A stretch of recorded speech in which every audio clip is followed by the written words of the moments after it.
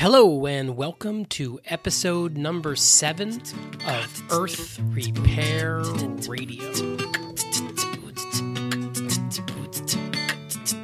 1 in 4 farmers on our planet are Indian. You have over 400 million farmers in India. Outsiders come in with all these good intentions, I'm here to help you and all this stuff, but with little awareness of the subtleties and the multi-layered effects an outsider can have. Hello, I'm your host, Andrew Millison, and today our guest is Rico Zook. Rico is a permaculture designer, consultant, and educator. He works with private individuals, farmers, villagers, and local organizations to create environmentally and culturally appropriate life systems in India, Cambodia, northern New Mexico, and places in between. Rico also works to assist local and indigenous cultures to preserve traditional knowledge and technologies while adapting to and becoming active members of our rapidly globalizing world. Rico is an old friend of mine, and today we're primarily going to talk about his work in India over the last 14 years. So without further ado, here's Rico Zook. So Rico, how are you doing? I'm doing all right. It's a bit cold here in Taos, but I'm happy. It's a beautiful day, so I'm doing good. Nice. Well, thank you so much for talking to me here. It's been really great. We've been friends for probably like 12 years or so, and so it's really great catching up with you as always. Thank you. And I think it's a bit more like 15 or 16 there, buddy. Yeah, I was thinking about the Grow Here Now convergence at the Llama Foundation is where we met. I thought that was maybe 2004. Okay. Yeah. I can get with that. Yeah. Good. So I'm really happy to talk to you today. And, you are the itinerant permaculture, the traveling permaculture teacher, and you've been on the road mostly in Southeast Asia for, 15 years? A long time? 14, yeah. 14 years? Since we met.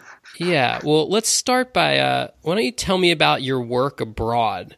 What do you do, and how much time have you spent traveling in India, Cambodia, Vietnam, other places that you've been doing permaculture work? Okay. Well, I started the year we met, that summer, that fall, in 2004, and I went to India as the first place.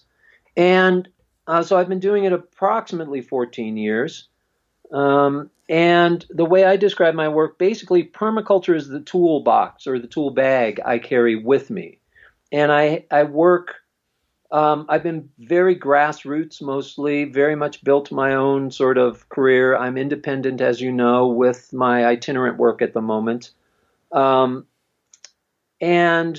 I work mostly in 3 general categories, you could say: education, which has some variations on that.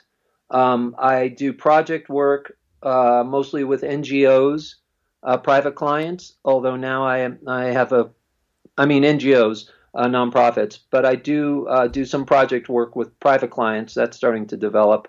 And then I also do private clients, which are more design work or consultation, not so much project development, but more of just either a design for a farm or a homestead or even a community, or it's a consultation on something that's already happening.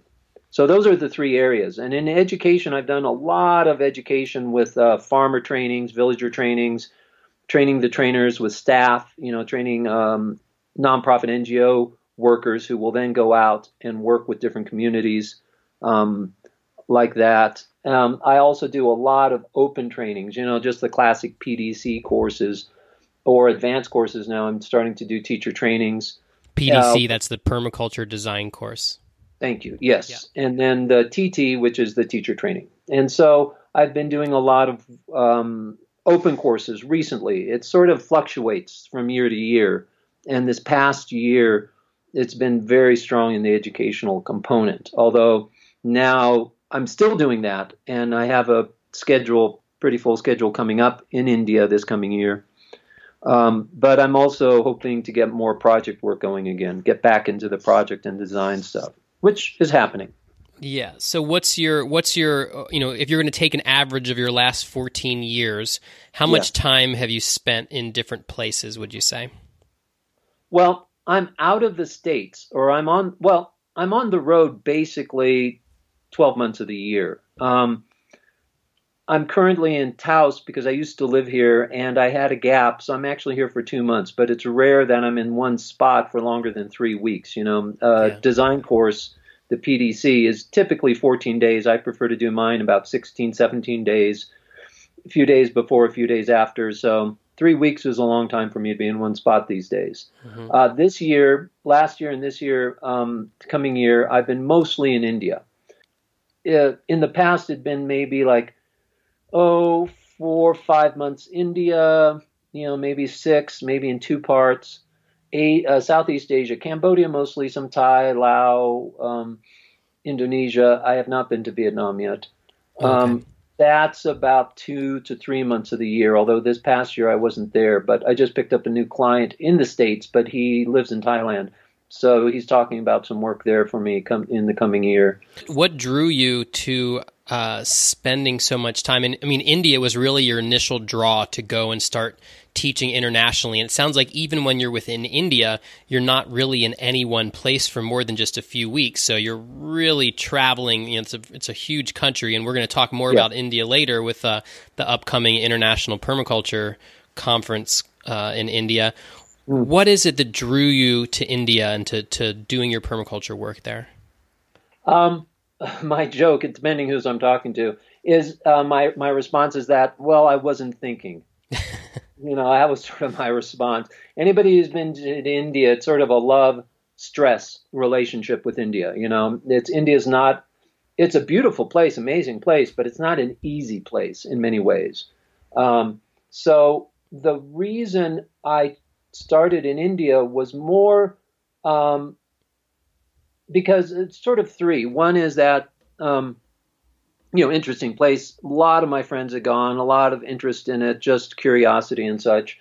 They have a fair amount of English there because of the British colonialization and such. So English is not as limited as it is in other places, especially other places in Asia. So I felt, for a person who does not have any foreign language skill, India was good because of that potential English.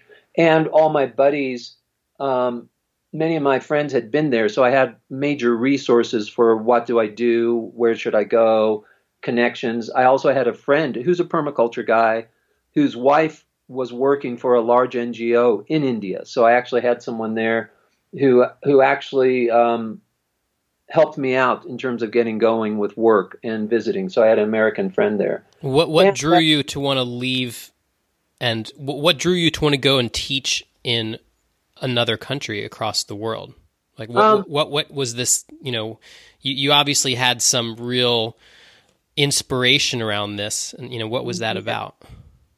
Well, ever since I've been a young man, I've always wanted to work internationally. Not just travel. First, travel is I grew up traveling the States with my parents. We had a home, but every summer, my father was a teacher, so he had summers off mostly. So we'd often go on vacations, and he loved to camp. And so I got the travel bug from the parents because I've been in every state. By the time I was in my 20s, I'd been in every state in the U.S. and such. So that bug was there. I just loved to travel. And then I've always thought about working, travel and work as a way to travel. So I was up at the Llama Foundation where we met, here in Taos, New Mexico. And basically I went through a hard time, had an emotional sort of situation. And it was one of those times when it's like, oh my God, what am I doing with my life? What's it all about? This stuff. And I was in my mid 40s at the time. And so out of that, I sort of having navigated a few sort of emotional questioning times in my life, I used that opportunity to sort of that energy to push myself to actually go international. It was sort of, that was the motivation, was like, if I'm going to do it, I'm in my middle 40s. I have the skill set now because I had learned permaculture by that point, and had been doing it up at the foundation for about 10 years. So I just said that now's the time. That was sort of the motivation. And because it was something I've always wanted to do since I've been a young man. And that it was just that point in time I realized either I do it now or I'm not going to do it. So I did it. And now it's been almost 15 years. Yeah. And what do you, what do you feel? Yes. Oh my God, what have I done? Well, I mean, I know it must be tiring, traveling. I mean, continually, like you said, like India is not an easy place to continually move through. What is it that you feel as a traveling teacher? What do you feel you have to teach as someone who's an outsider coming from outside a culture in? And it's not just, and there's India, we could say India in a broad sense, but I know that you teach in Darjeeling. I know you teach in different locations. And I know even within India, there's this great diversity of cultures. So what is it you feel like you have to bring as an outsider? It's interesting. And a part of that is the awareness that what I have to offer changes from place to place because it depends on what each place or culture needs. Sometimes there's cultural needs, sometimes there's land-based needs, So what I have to offer varies from culture to culture. So part of my job is if I'm coming into a place, either an NGO is bringing me in or sometimes private clients. In India, there's a very giving nature. So often I'll have a client who hires me for their farm, but they also want to do something for the local villagers and things like that. So it's more part of the assessment process is understanding what do I have to offer these people, and so it's on multiple levels and it's a dance. It's sort of this, Joel Glansberg, a good shout out to good first generation permaculture person. Yeah. He was talking about dynamic tension to me once a long time ago. And nature is based upon cooperation. Just to put this out to people, you hear about, survival of the fittest and nature tooth and claw. But in his book, Descent of Man, I think it is, or Origins of Species, the one where Darwin wrote about survival of the fittest. In that book, he mentioned survival of the fittest. I'm sorry, I'm going on a sidetrack here, but it's important that he mentioned survival of the fittest 3 or 4 times, that phrase. He mentions the word love 95 times in that. And that book is a lot more about collaboration and how nature is actually very much, as in permaculture we know, is very much about collaboration and community. So I'm sorry about that aside. No, I like it.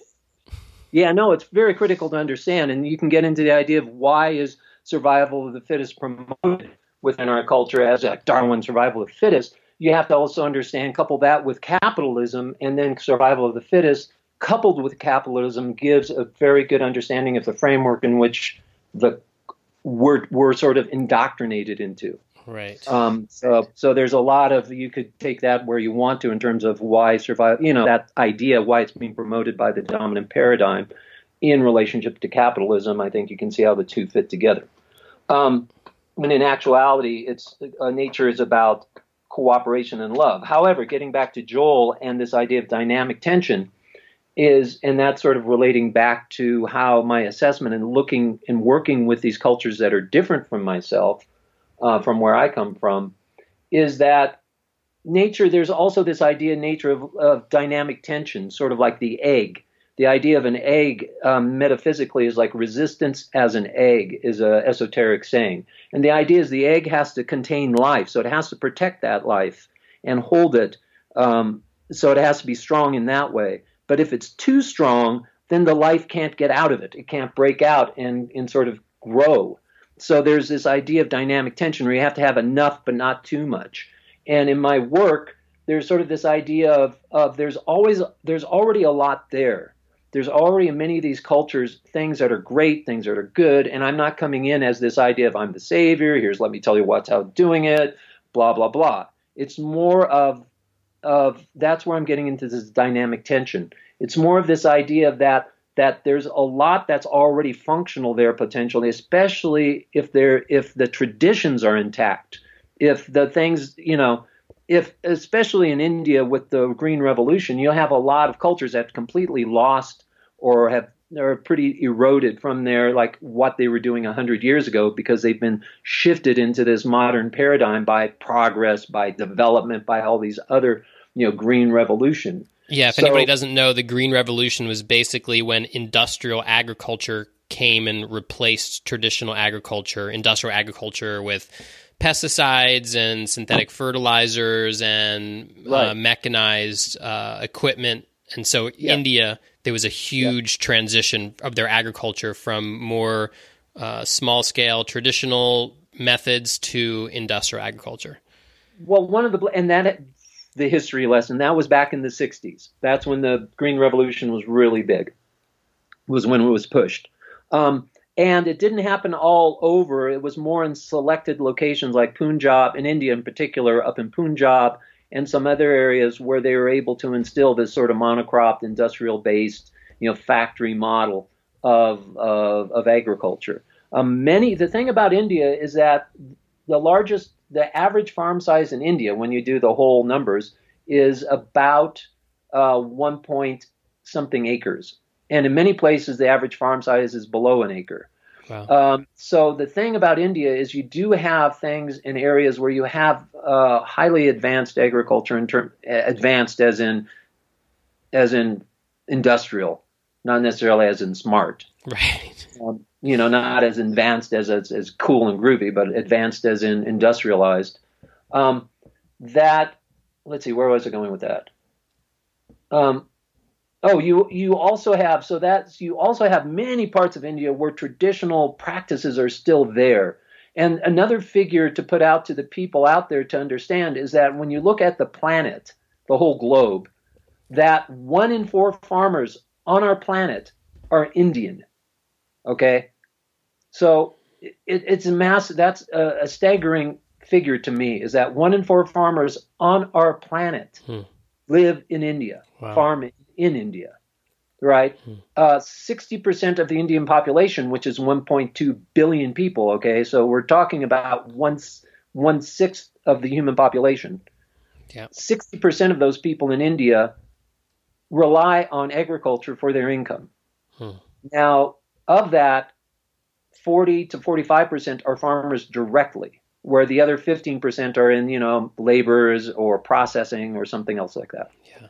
So you have over 400 million farmers in India. Yeah. So the thing to understand is that you do have highly industrialized, and that's, again, we're talking different cultures, different climates. They go from the Himalayas, where we're up into the Arctic in the Himalayas, and you go up to Kashmir, and you go into things like you'd see here, any place in the cold climates, all the way down to Rajasthan, which is the deserts, all the way down to Kerala, where you have the hot, almost wet tropics. White. It still has some cyclones, but seasonal fluctuations. So you have hugely diverse cultures, hugely diverse landscape. So in the sense of what do I have to offer them? Again, it varies from place to place. My process is to go into there and see what are they actually doing, identify the great things. And I just immediately start telling them how great they're doing with their great things, and then and reinforce good practices, just to say, hey, that's so great that you're doing that. Oh, that's amazing, and then identify one from them. They often can tell me, we have a problem with this bug or this problem with this market, in terms of cost and things, in terms of what they're getting for their crop. And then I might see other things that I point out to them, and then we'll take that, and from there I can work with them in terms of physical systems. The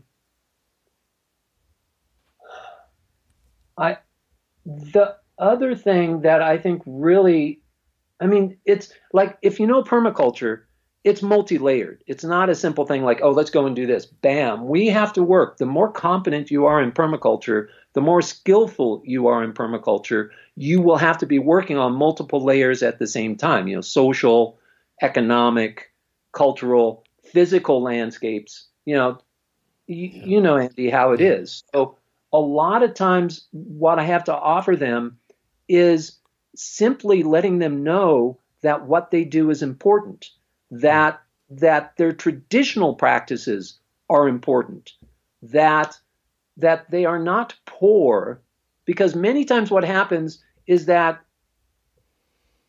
outsiders come in with all these good intentions, oh, I'm here to help you and all this stuff, but with little awareness of the subtleties and the multi-layered effects an outsider can have. And it's there's Alexander, there's a Ladakh, and she wrote a book called Ancient Futures, and she's very well known, classic lady. I'm sorry I can't remember her name. She's a linguist, I think, or some cultural anthropologist type. And when Ladakh, which is near Kashmir, up in the northwest of India, it opened up, very Tibetan-based culture in that part. It opened up, and she went in right away, learned the culture, learned the language, lived with them, and she wrote this great book about the impacts of change on that culture that is really informative about the general process that happens through this. Her name is Helena Norberg Hodge. Thank you. You're welcome. Just exactly. Yeah. And the thing that often happens is that when she arrived, they were like, we live in paradise, we have a good culture, they were really happy, they were content, they felt good about themselves, they felt good about their culture. And then within amazingly, like 5 to 10 years, and this was a restricted area. That's the thing, was that India had closed it down because of the India-China conflict. Won't go into that history lesson, but India and China have this long history of conflict recently. And so that area had been closed down and isolated because of its proximity to Tibet, China. And in the 60s, they decided to open up. So it was sort of this model in that sense of a very protected culture in the sense of no outside influence or minimal, then opened up, and within a few short periods, tour groups and all this stuff coming. And it was very informative in the sense that after about, 5 years or something years later, she was talking about how the youth felt like they were backwards, that they were poor, that they were stupid, and all this stuff, just because all these affluent foreigners came in wearing, brand name T-shirts, flashing electronics, and all this stuff. So a lot of my work with the cultures is just to let them know that their culture has value, that as an outsider, I put value in their culture, so why don't they? And that often when I come in, I've had this happen before where, I'm pulled up on a stage and say something to the community, And one of the first things I do is when I use humor a lot, not at their expense, but humor at my expense, and to break the tension, because everyone, it's a setup. I go in there and like it's India, so it's this, again, dynamic tension. It's just this, like these conflicting things. Here's a white guy going into post-colonial, who's the expert, by the way, which I hate that word. No, I refuse to be called an expert. And it's just a setup, that you go in there and here's another white guy standing up in front of you telling you how things should be. So there's this, I think, I don't know for sure, but and it varies from place to place, a residual sort of like, oh, another expert, another white guy, another, there's these post-colonial sort of things. At the same time, in sort of dynamic tension to it, there's this, here's the expert. They can solve our problem for us. Oh, let's, you tell us what's wrong, And of course, that's setting me up for failure or, setting me up. But one of the things I immediately do with this situation, if I'm talking to them, is like, listen, guys, this is ridiculous. I basically hand it right back to them and say, you folks are the ones who are the best positioned to solve your problems. So, I'm not from your culture. I have not grown up in this place. I do not know the plants like you know. I do not know your culture like you know. You people are smart enough to figure this.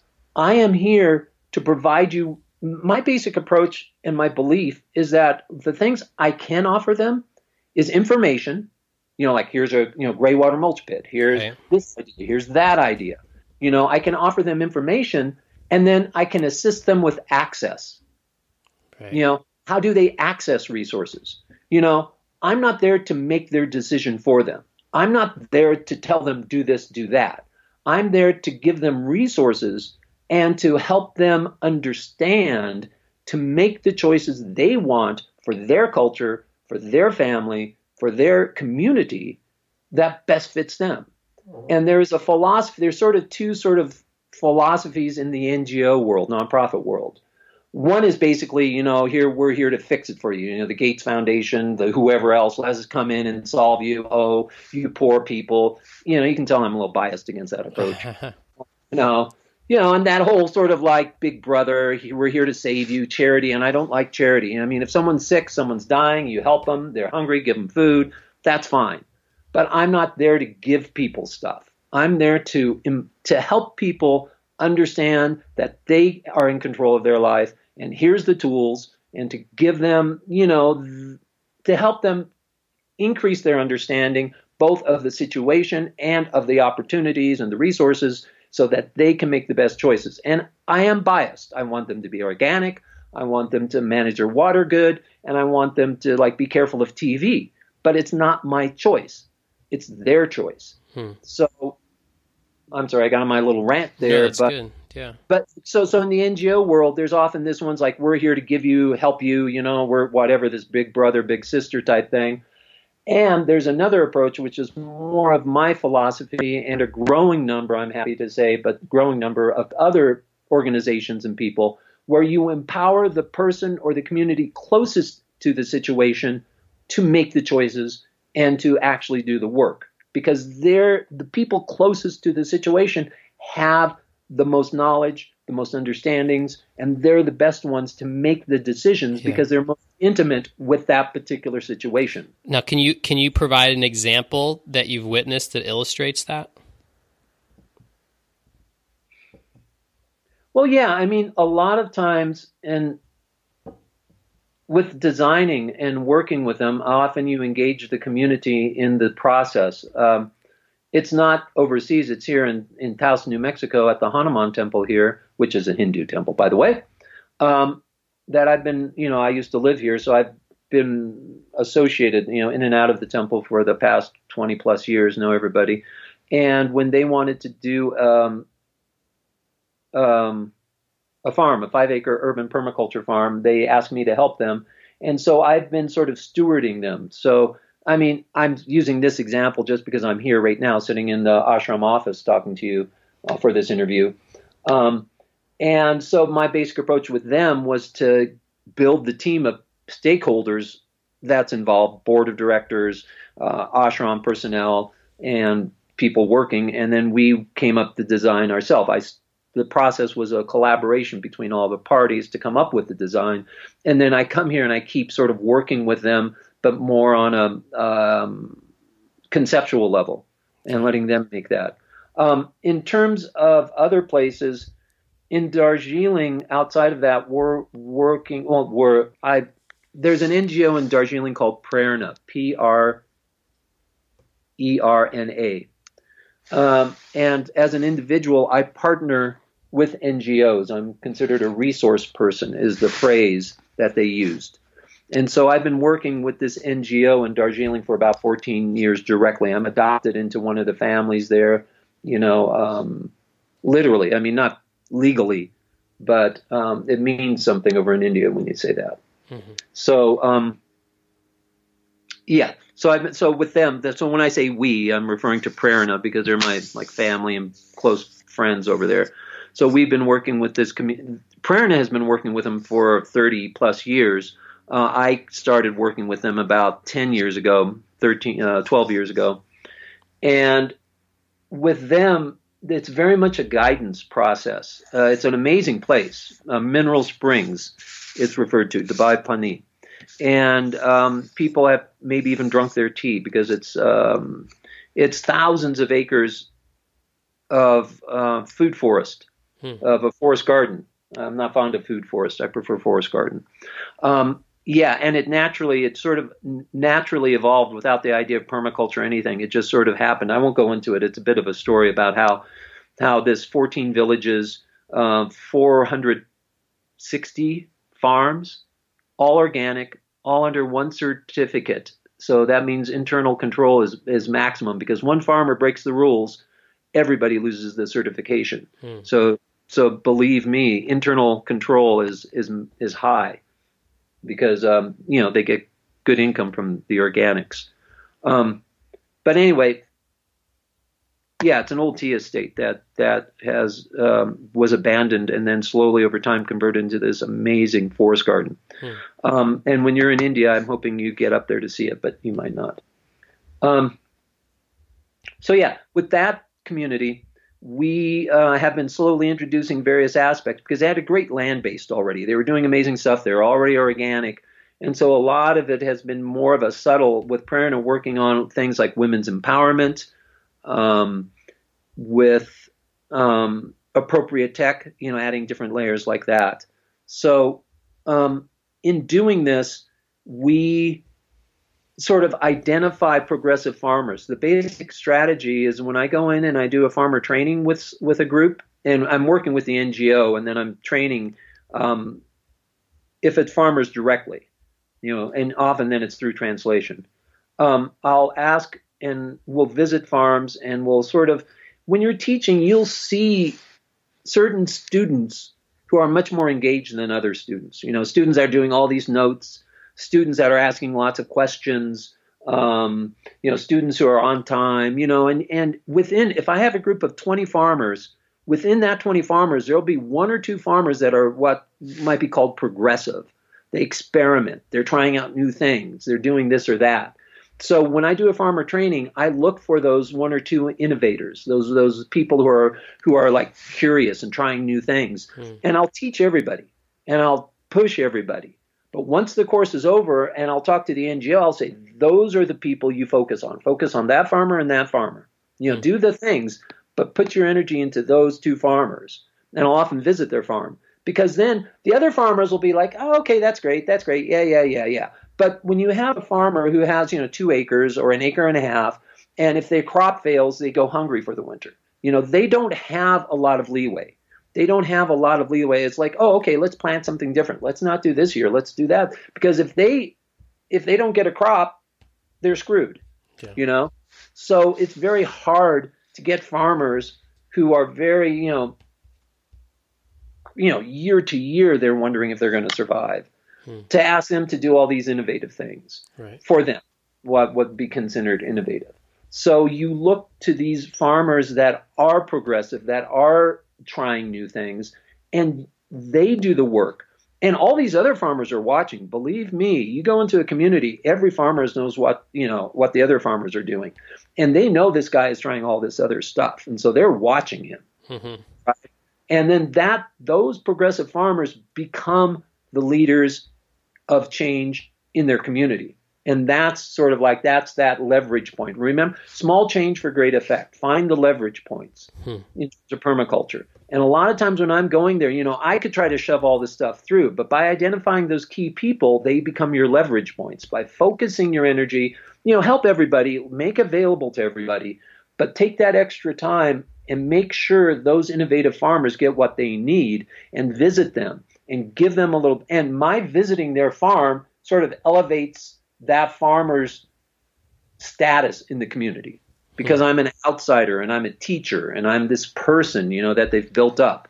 So by my sort of recognizing that progressive farmer and putting a little extra, that farmer gets a little extra status in the community. And then if that farmer puts in this gray water system and all of a sudden now they're getting all this great fruit and all this stuff and their water use is going down because now they're reusing water, all the other farmers are seeing this and then they'll start doing it because this other farmer has done it and they see it's working, right? So that's sort of, and I've seen that happen in terms of leverage points and that empower people closest to the situation.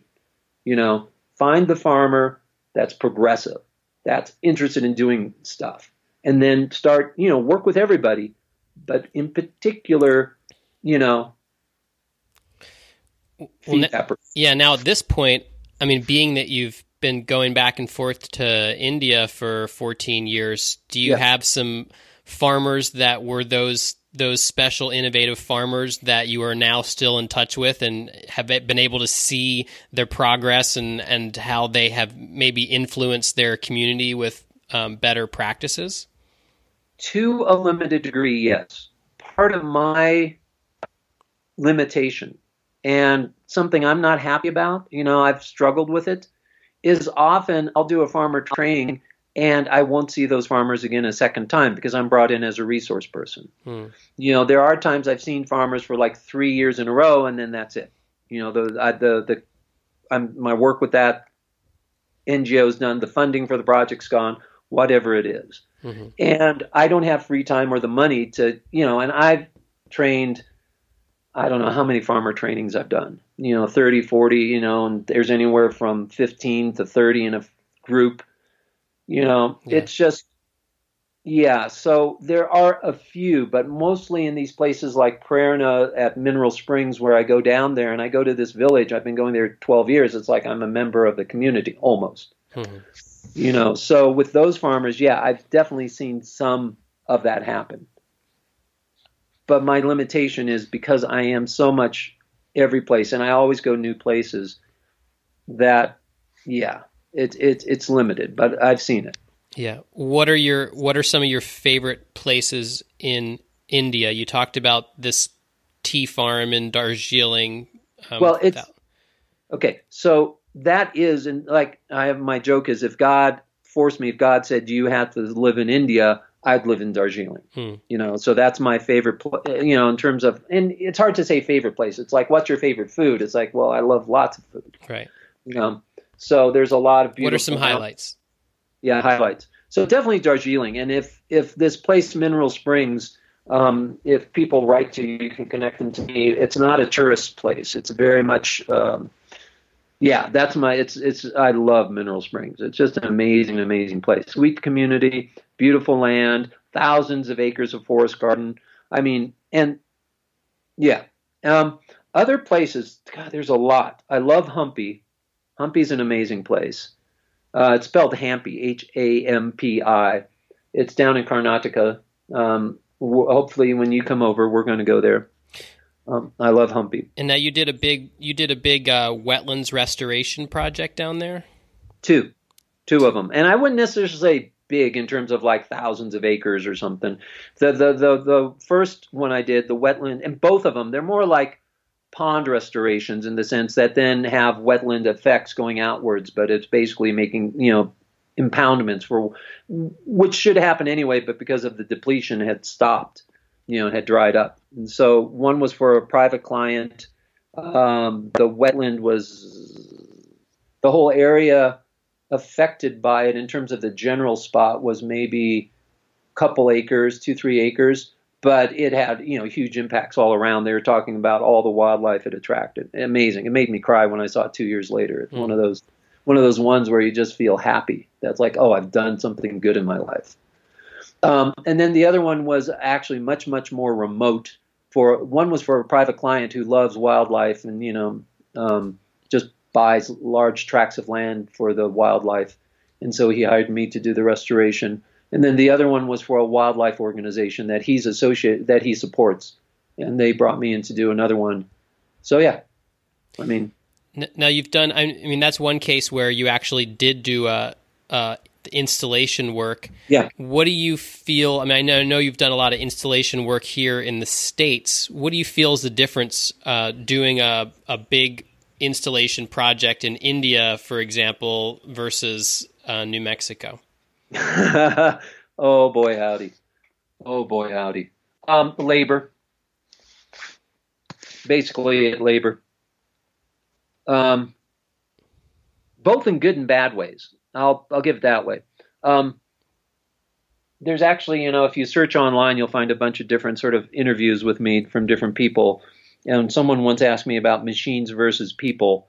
And so in India, you have a huge labor force, and we actually dug all these things by hand. They offered to bring in a machine, but I was like, no, it's just for fear of breaking through. Like with the machine, you can't, we were working our way down through layers of clay, sand, and I didn't want to break through the last layer of clay, so we did it by hand. But you can do that in India, for the same price. It's like you can hire, 50 people and pay the same amount for hiring one.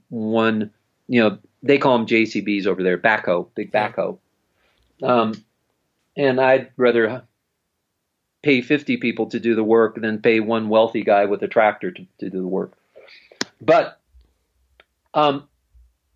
labor is a huge issue in India. Partly farm labor is becoming really hard for many, many farmers. I mean, they have their little farms, but other people have larger farms, and there's a big movement in India.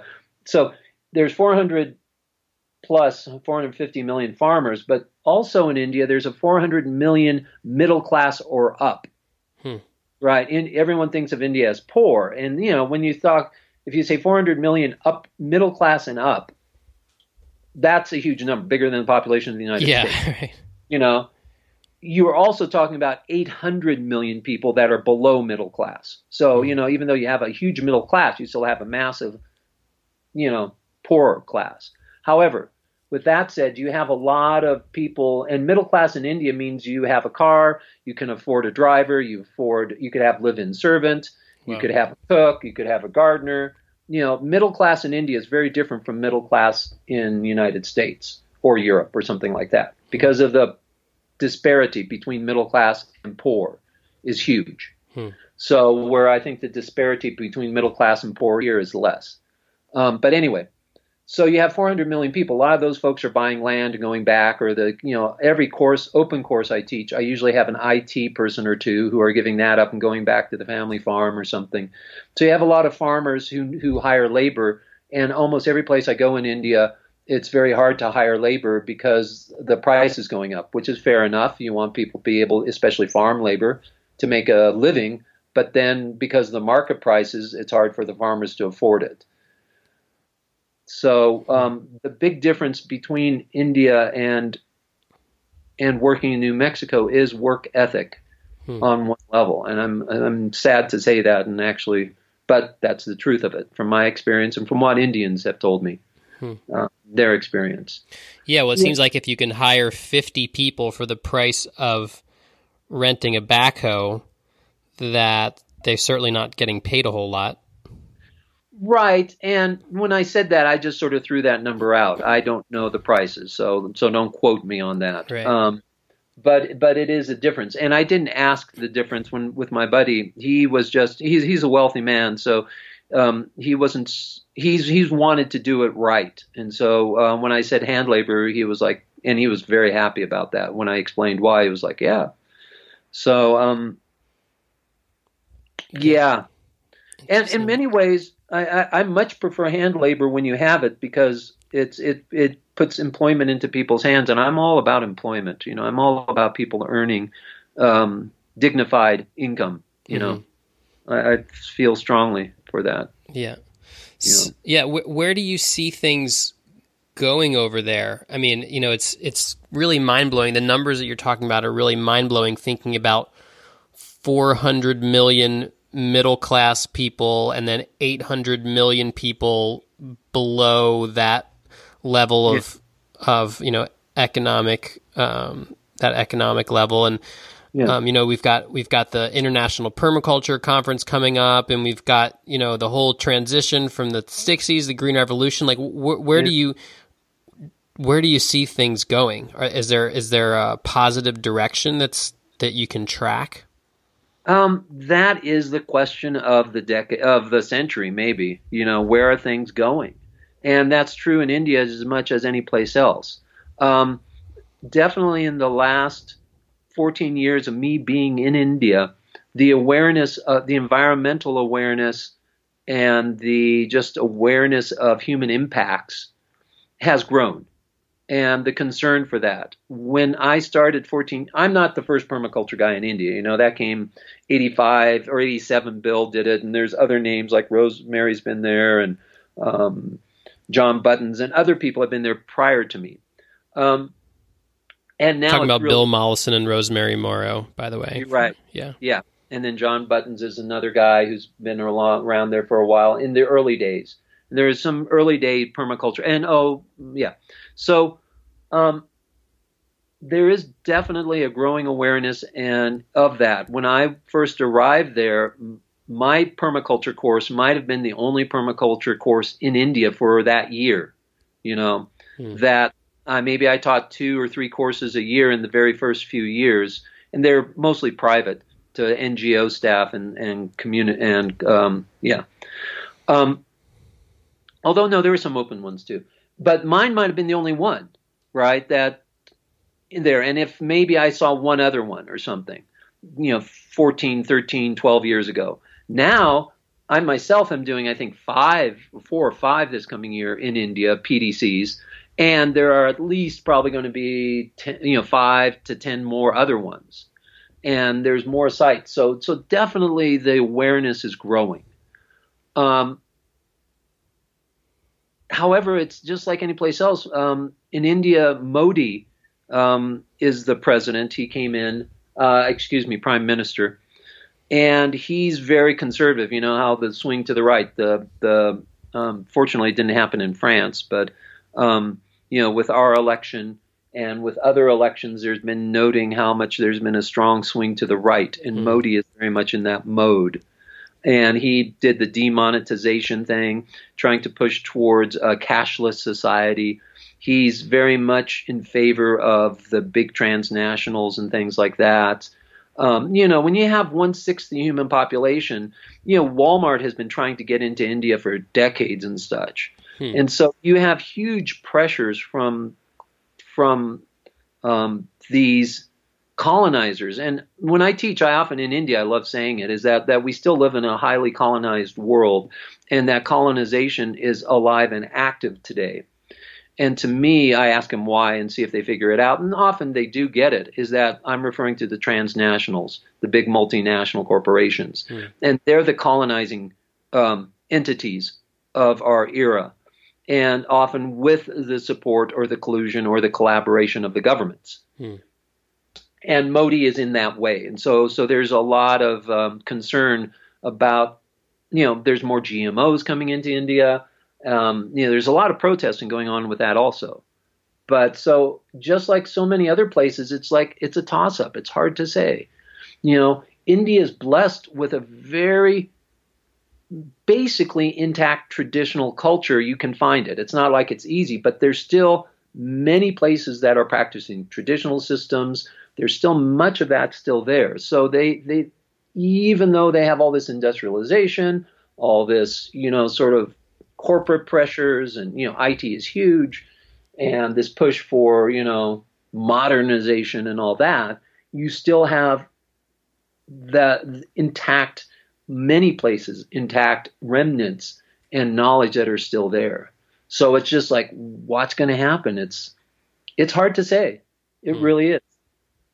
And I think, and we're hoping with the international gathering in permaculture, we're hoping to give that a boost, try to get more of a impact in that way. But I mean, Modi, this guy, he's basically, not to get too complicated, but there's, I don't know, what was it? Something like 400,000 or maybe 40,000. I think 40,000 NGOs in India. And he has revoked over 50% of those, or a certain number of those are able to get not investment, but contributions or payment from outside India. India is very controlled monetarily in terms of money going in and out of it. And foreign money being donated into India is very regulated or controlled. And you have, organization has to have a special certificate from the government that will allow them to accept donations from outside the country. Modi has basically canceled over 50% of those, and the vast majority of those NGOs are social and environmental ones, have basically lost their ability to get foreign donations, which is for most of those guys a life, it's a major impact. And that was done as a sort of a nationalistic, like, we don't need outsiders' money influencing what we're doing here? Well, we can get into why is he doing it, what's going on with it. It's just that Modi is not known for his social or environmental, sympathies. Right. His sympathies are much more, and it's getting into politics in India, and it's a whole can of worms. Yeah, it's a whole can of worms, and you get into with Modi, you get into the issues between Muslims and Hindus in India, and there's also, because there's conflict between that, but there's also Christian-Hindu conflict in terms of things happening. And Modi came out, and his party is known as the Nationalistic Party out of Gujarat. So I'll just say, if you're interested, if this talk has piqued anybody who's listening to this interest, just research Modi and look at him if you're interested in the guy. But you just asked me about the future of India, and it's just sort of like with Modi, it's sort of like with Trump, right. Except Modi's smarter than Trump, so I'm a little more scared about Modi. Yeah. So we've got this International Permaculture Conference and Convergence coming up, and do you want to talk a little bit about it? Because I know you're organizing a lot of parts, you're teaching stuff. Tell us, give us a little commercial here, so maybe some more people show up. Great. Yeah, no, it'd be amazing. And, every 2 years, if people don't know, every 2 years, the International Permaculture Community meets somewhere in the planet for our little, it's called IPC for short, we like our initials, International Permaculture Convergence. 2 years ago, it was in London. 2 years before that, Cuba. This coming November, put it on your calendars, there's two parts to it, as you know. There's a conference, which is 2 to 3 days. In India, it'll be 2 days. And it's in a city, which will be Hyderabad. So it's in the state of Telangana. It just a new state got formed. But Hyderabad's been around forever. So it's in Hyderabad, 25th and 26th of November this year. That's for the conference. Then the following, that Saturday, Sunday. On Monday, we shift out to a farm, and I've been out there, did a course out there with the hosts, the people that are organizing the IPC. We did a course on the farm this past year. The farm's beautiful, nice location. They're just putting in all this stuff. It's next to a huge reservoir. If we pray for a good monsoon, a good summer rain, because then we'll have a big lake to be next to that people can jump into if they want to. So then we move out to this farm. It's out at the farm for 5 days. As you know, the conference will have a bunch of keynote speakers. Vandana Shiva's the big one, but there'll be, Robin Francis is talking. David Holmgren will be there via satellite again. A lot of cool people, a lot of major speakers. So that's happening. Yeah, that'll be end of November, beginning of December is the convergence out at the farm. Prior to that, and the part I'm organizing, I'm the organization that's the NGO that's organizing it is called Aranya, Aranya. Just make sure Aranya, Aranya. And it's Aranya Agricultural Alternatives. So if you want to look up at that NGO, and I think their website is permacultureindia.org. The website for the gathering, for the IPC, is ipcindia2017.org. And I believe the IPC and the I in India is capitalized, but if you web search it, you'll find it. So you can get to their website, and that will lay out all these details. That's where you'd register for the conference, register for the convergence, like that. Now, and they're expecting at the conference, they're planning for over 1,000. It grows every 2 years. It gets bigger and bigger every year. And in India, with London, it was very expensive. It was cheap to get there, but very expensive when you got there. So a lot of people came and left. India, it'll probably be more expensive to get to because it's more sort of remote from United States. So it'll be, however, a round trip. Now you can get a round trip for just over 1,000 or something, depending when you go or whatever, or 1,400 at the most. If you really shop, you can get which round trip here to India is not too bad. That's opposite side of the planet. So my feeling is a lot of people will come and stay for longer because it's expensive to get there, but cheaper once you're there. Okay, sideline. So you have the conference and the convergence. Prior to the conference and convergence, traditionally there is the PDC, a design course that is taught prior to the conference. And That's what I'm organizing. I'm in charge of all the pre-conference PDC, and prior to the design course, there will be the first ever teacher training in India, where we'll actually be, and we're having definitely a certain number of Indians are signing up. We're getting internationals also, but we'll actually certify our first Indians to be certified permaculture teachers. So that's pretty exciting. So I'm organizing that. 22nd to the 30th of October will be the teacher training with Jude Hobbs and myself at this farm outside Hyderabad. And these courses are at the same venue that will host the Convergence when it moves out to the countryside.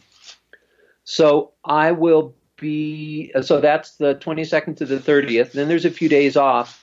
And then the design course is from the 3rd of November to the 22nd.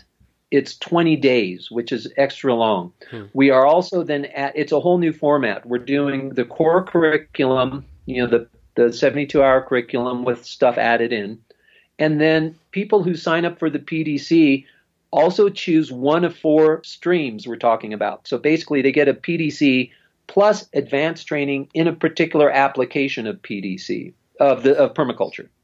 The 4 streams, they choose one of the 4. And the 4 are agriculture,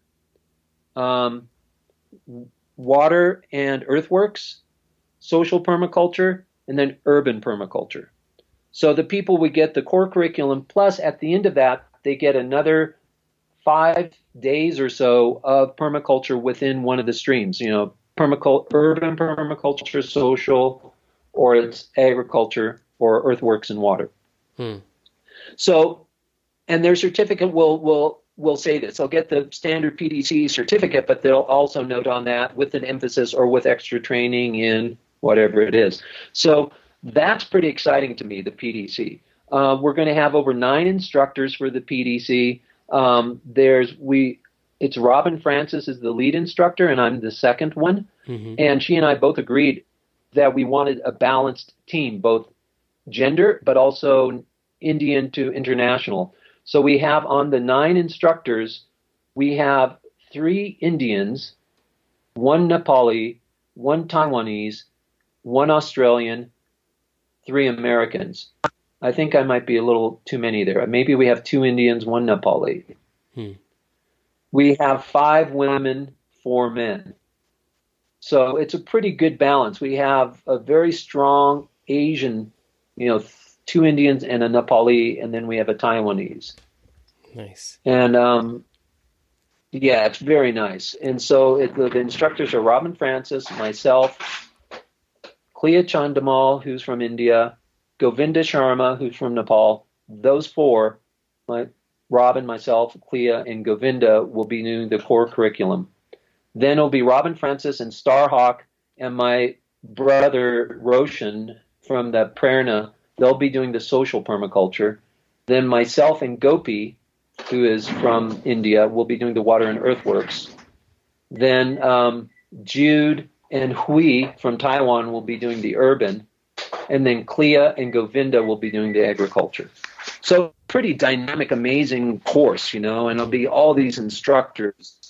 We have Robina McCurdy from New Zealand, who's sort of a little bit known, who's coming in to assist to be there in the mix. So that's the plug for IDC India. Wow. You get sounds like quite a lineup there. Yeah, it's quite a lineup. And for us who are doing the courses, the teacher training, then this, and then the conference, I'll be involved in this for like 2 months, almost, a little less, from start to finish. My part of it. Nice. Well, I look forward to seeing you there. Yeah, I look forward to having you there. Awesome. All right. Well, hey, Rico, thank you so much for taking the time to talk to me today. It was really, really interesting just to hear some of the wisdom that you've picked up in your, 14 years working in India and traveling abroad. And it's just really fascinating to think about your life and, all the things that you must have seen and experienced there in all your travels to all these very interesting and diverse places. So thanks so much for taking the time. I really appreciate it. Well, my pleasure. I appreciate the opportunity. And definitely have people, if you're interested in this, great to come to India. Check out the website, the IPC India 2017 website. And love to see everybody there. I'm looking forward to it. All right. Awesome. Well, hey, have a great day, Rico. Thank you, Andy. All right. Take care. Okay, peace. Bye. Bye. Thank you so much for tuning in to Earth Repair Radio. I'm Andrew Millison, and you can find more episodes on earthrepairradio.com.